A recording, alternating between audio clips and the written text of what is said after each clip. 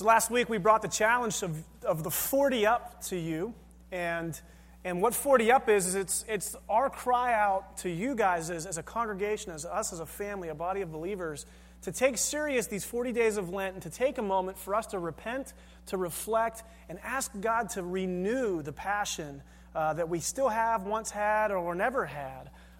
Just revive a passion in us for His Word, for His Scripture, and for sharing the good news of Jesus Christ with other people. And sometimes all it takes is for somebody to invite somebody to something. And so that's our challenge to you, is here we are, we've got the greatest excuse that you could possibly use as a church person. Well, it's Easter.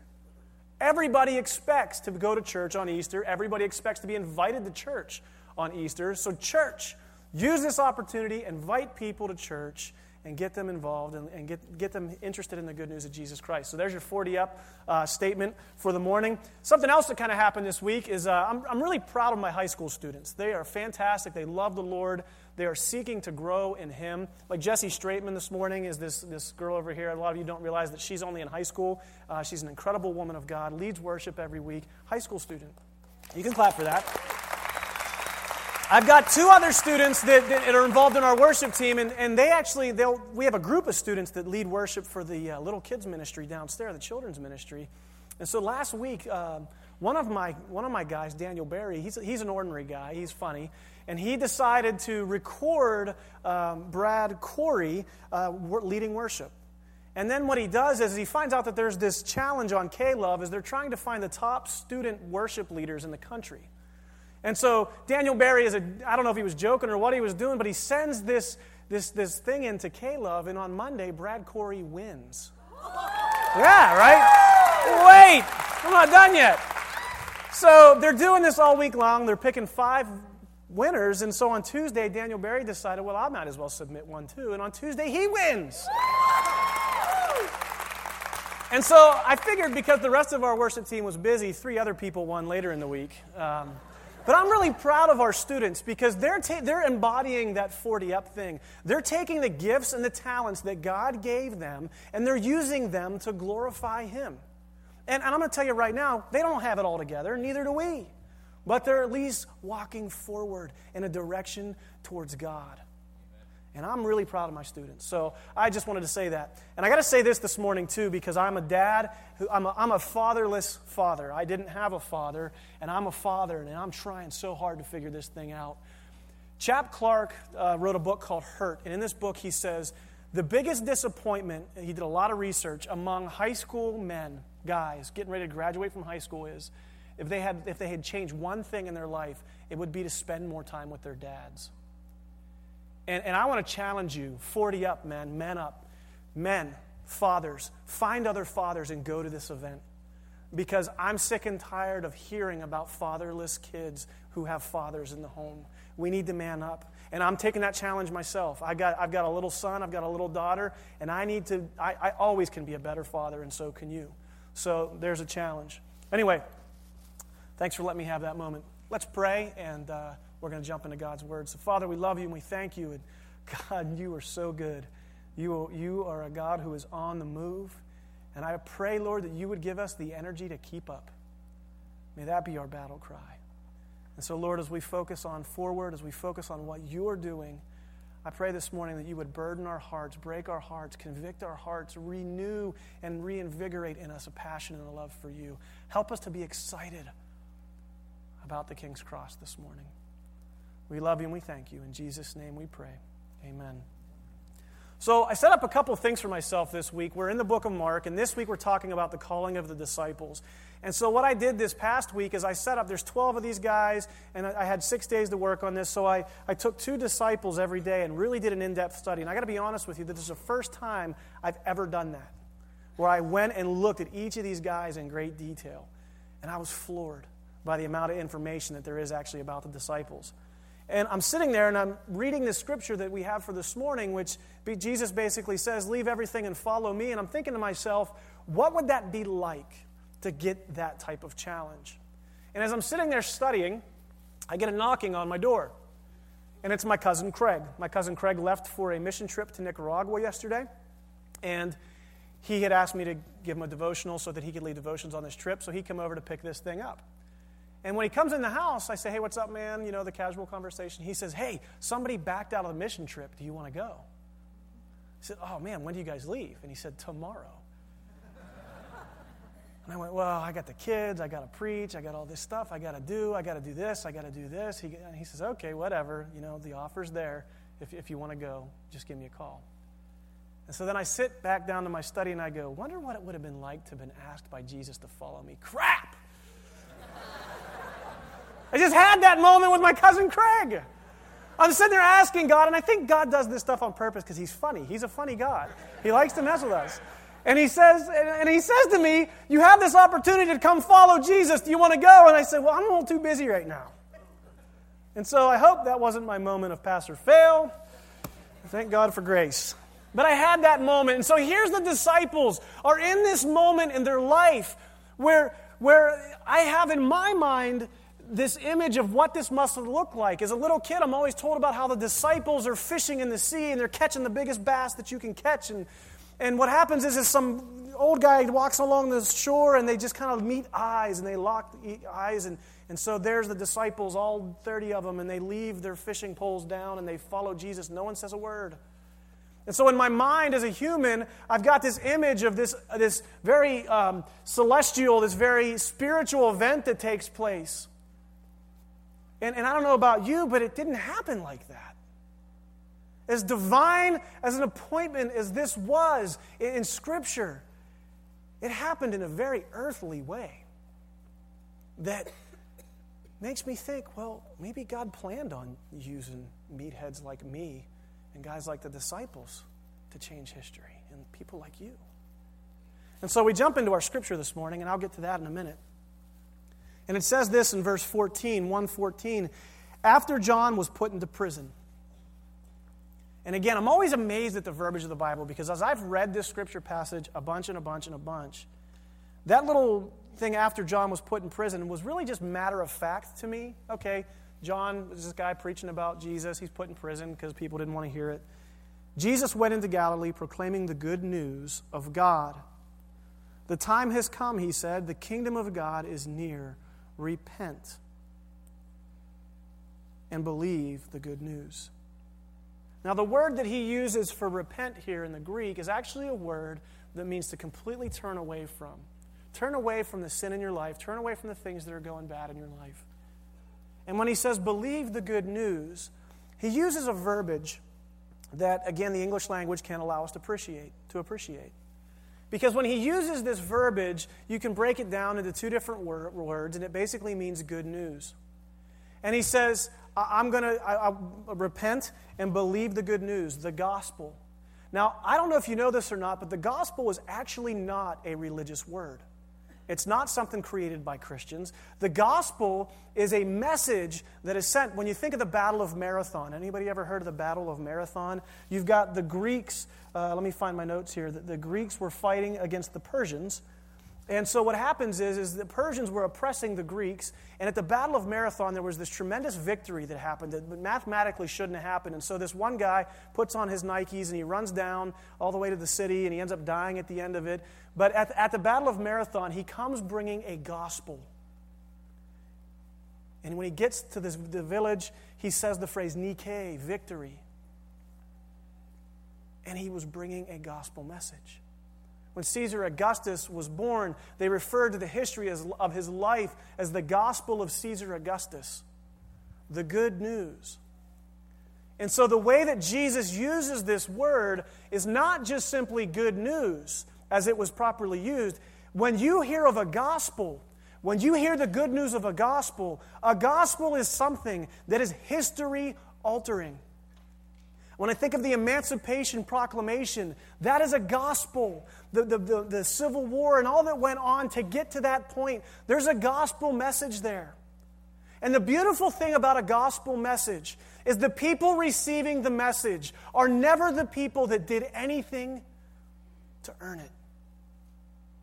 That's powerful. That was powerful to me when I first read that. Because even in the Battle of Marathon, the warriors are still on the field. But the slaves, the Greek slaves that would now be liberated, are being given this message that has just changed their forever.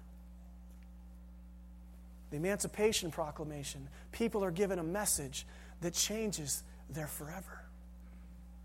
And the gospel of Jesus Christ is a message that will change people's forever. Not because of what they have done, but because of what is being done for them.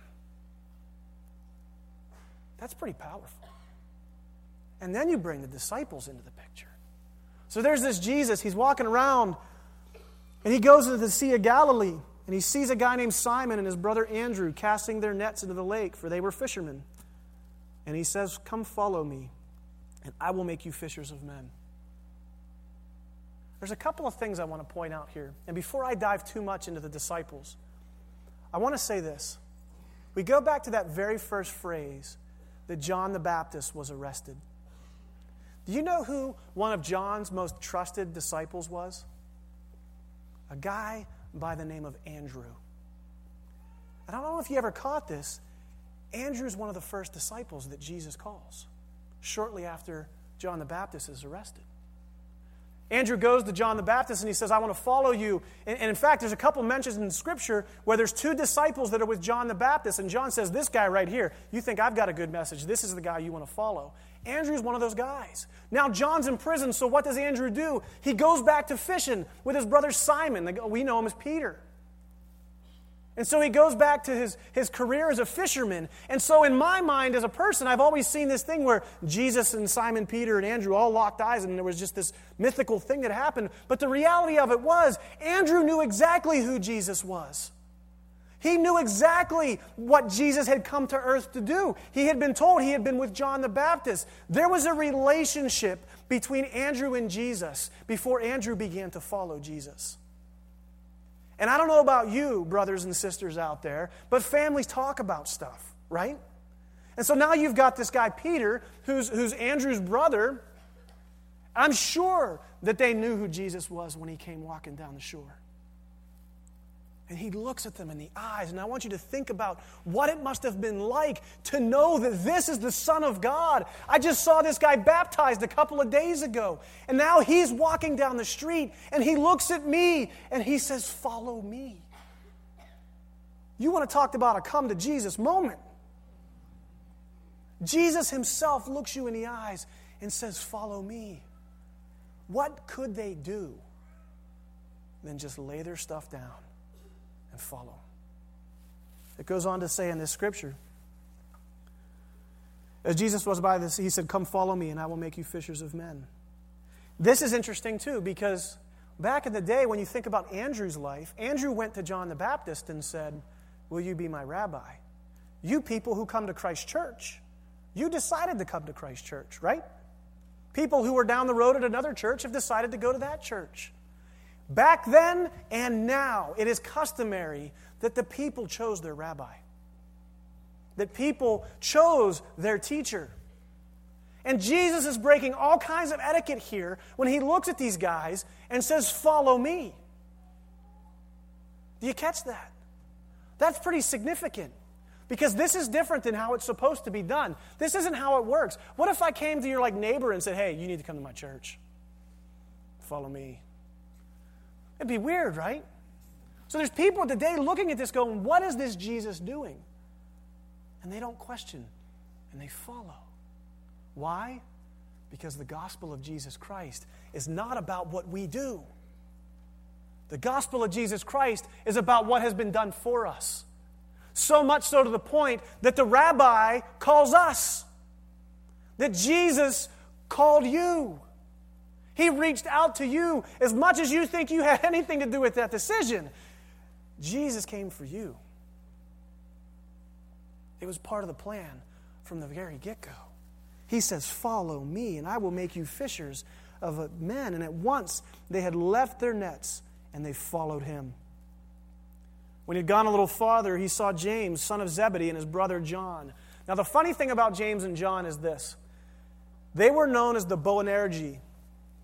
It means sons of thunder, because they were known for being mean to each other and fighting and being rough and tumble type of guys. The funny thing is my name's James and my brother's name's John, and we're known for the same thing.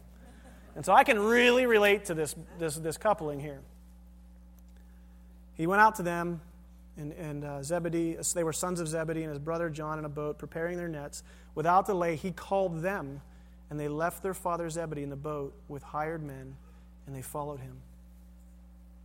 And as we look through the scriptures one by one, Jesus goes to the disciples, and he says, "Follow me."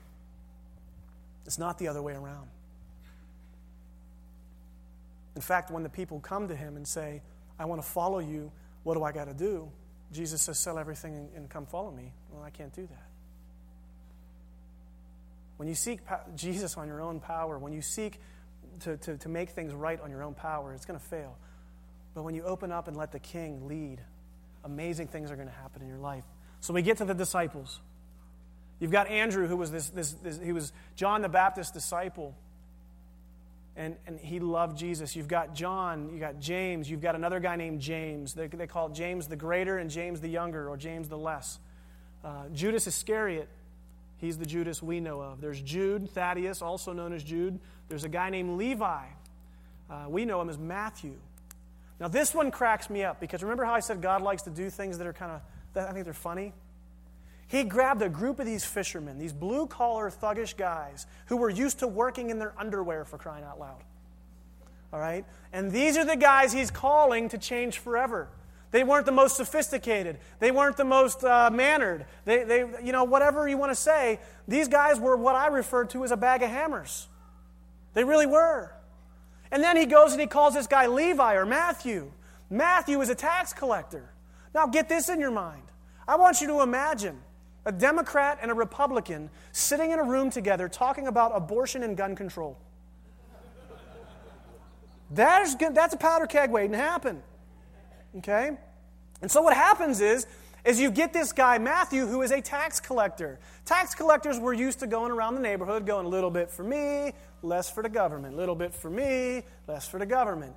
And they were known for robbing the poor and giving to the rich.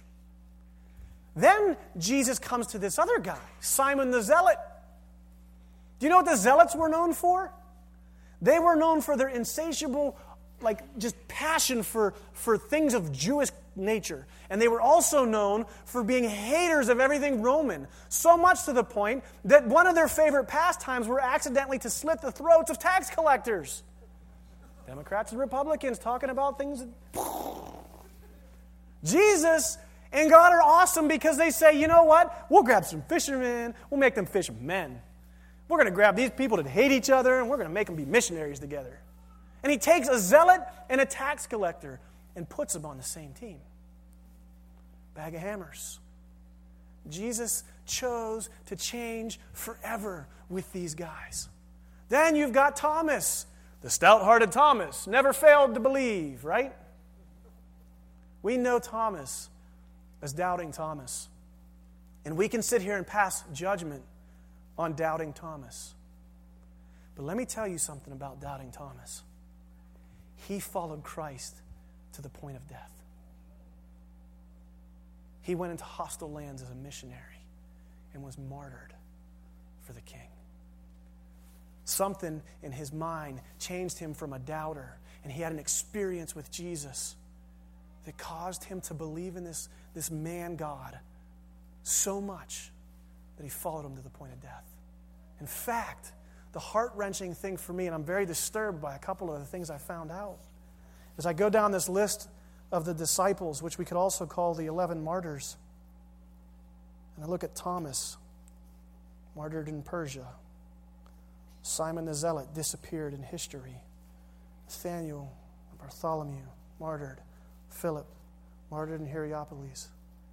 Levi, Matthew, martyred in Ethiopia. Thaddeus, martyred. Judas Iscariot, suicide. James the Younger, thrown from a roof, stoned, and then clubbed to death, martyred. James the Greater, killed by Herod. John, exiled. Simon Peter, he once denied Christ, crucified upside down because he said, I am not worthy to die in the same manner that my Christ did. And so they honored his wishes. And finally, we have Andrew, crucified. You had a group of guys who had an experience with God, a group of guys that recognized that they were being called by God. They were being called by the Son of God, Christ. They weren't called to go forward. They weren't called to go to the side. They weren't called to go in advance. They were simply called to follow Jesus and obey Him. Jesus took them to places that they never began to imagine. These were a bag of hammers, people. Do you understand that? These were guys that didn't have it all together. These were sinful doubters. These were people that had murdered people. These were people that cheated the system. And they had an experience with the Creator's Son, and they changed forever. That is a gospel. Do you know why this is a gospel? Because this is good news for us. Because Jesus followed God's will for His life. Let me tell you a story. Tim Keller shares this story in his book, King's Cross. It's called The Princess and the Goblin by a guy named, not George MacArthur, he was a general, George MacDonald. There's a really creepy kids movie made of it in the 90s, if you want to check it out on YouTube. And there's this story of this little girl, Irene. And Irene's this little girl, and she's the princess, and she's got this grandmother that loves her, and they live in a town that's plagued by goblins. And so what happens is the grandmother, to make a very long story short, gives her this magic ring. And inside this magic ring is this special thread. And so what happens is if she ever gets in trouble, her grandmother tells you that there's a plan and a purpose for everything. And if you ever get in trouble, I want you to put this ring under your pillow. And what will happen is that thread will shoot out to safety. That thread will shoot out to where you need to go. And in a time of danger, Irene, you follow that thread. So one night the little girl's sleeping in her bed, and she hears goblins down the hall from her bedroom. And so she thinks about it, and she puts under her pillow this little magic ring, and this string shoots out. And what she discovers is that she's following the string. She thinks she's going away from danger, but it actually leads her to the mouth of the goblin cave.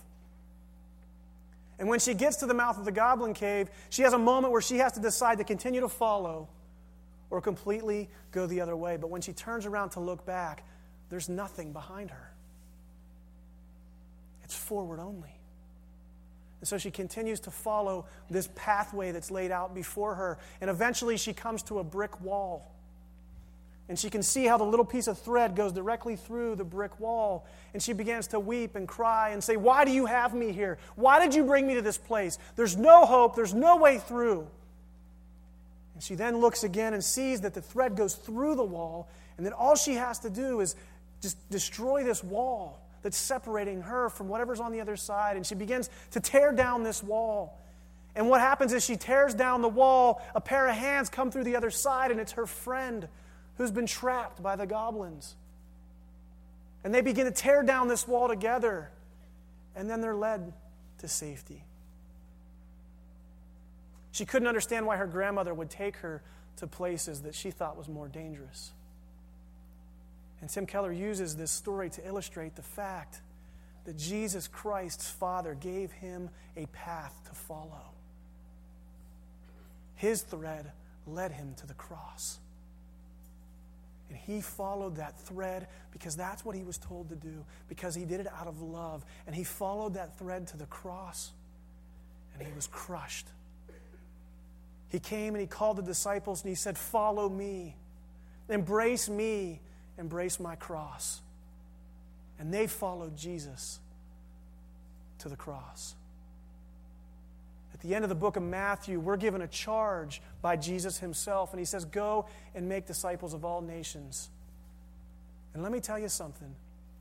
Because Jesus faithfully went to the cross to die for your sins and my sins, because the disciples manned up and they followed Jesus to that cross, we too are being called to embrace Christ, to embrace his cross, and follow him to the cross. Each one of us, God has set a pathway before us. And each one of us, we're going to encounter moments in our life where we think they're dangerous, We're not sure what's going on. We may encounter brick walls in our life that absolutely seem impenetrable, like there's no way through these walls. But I promise you this, if you remain faithful to Christ in the darkest moments of your life and what seem like brick walls, He will break down those walls and He will carry you forward to the point of glory. He is preparing a place for you next to His Father in heaven right now. And all He's asking you to do is put down your junk and follow Him. That's good news. Because the reality of it is the weight of Jesus' cross cannot crush us because it already crushed Him. His thread led to the cross. The disciples' threads led to Jesus. And the thread of your and I's life, they lead to the arms of Christ on that cross. This is a good gospel message because we don't have to do anything. Jesus did it for us. You're forgiven because of His blood, because of His sacrifice. We are a bag of hammers. And God can change forever with that. Because His love is good. Because His love never fails. Amen? Isn't it easy for us to get caught up in the wrong mindset? To think that these walls in our lives are things that are going to stop us? But I'm going to tell you right now, God is good. He is good all the time. And whatever He has put in your life, I may not be able to explain it. And it may seem like hell on earth. But I promise you, if you continue to follow Him, not looking left, not looking right, He will deliver you. I want to read this quote from Tim Keller that I think it's phenomenal. He says, "Don't try to go backwards or to the side, but follow the path that He has set before you. Jesus Christ's will not crush you. He was crushed for you. He followed His thread to the cross so you could follow yours to His arms." So, Father, we love you.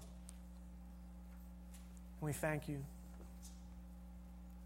that you are so willing to love us, even when you already gave man a chance. We turned our backs on you because of sin. But you sent your Son, Jesus, to this earth so that we could follow Him. The difference between Christianity and other religions is other religions simply give us good advice on how to live. They give people advice on what they need to do to be enlightened. They give people advice on how to get to wherever it is they're trying to go. But the good news of Christianity, of Christ, is that He did it for us. That our lives are about following Him because He loves us as much today as He ever will. And He has always loved us that much. And so, God, we recognize this morning it's not about us. You want us to follow You and be obedient. And God, I'm going to be honest, that is really hard sometimes. And so I pray that You would give us the strength and the courage. I think of the disciples and what they must have went through. Would we be able to do that, Lord? It's not about earning our way into heaven, because Your grace and Your mercy is sufficient. But Lord, as an act of love, may we be excited about sharing our faith with others, because it's not about us. It's about what You did for us on that cross. You broke all the etiquette, Rabbi, and You said, "Follow Me." And so, God, help us to do that this morning. In Jesus' name we pray.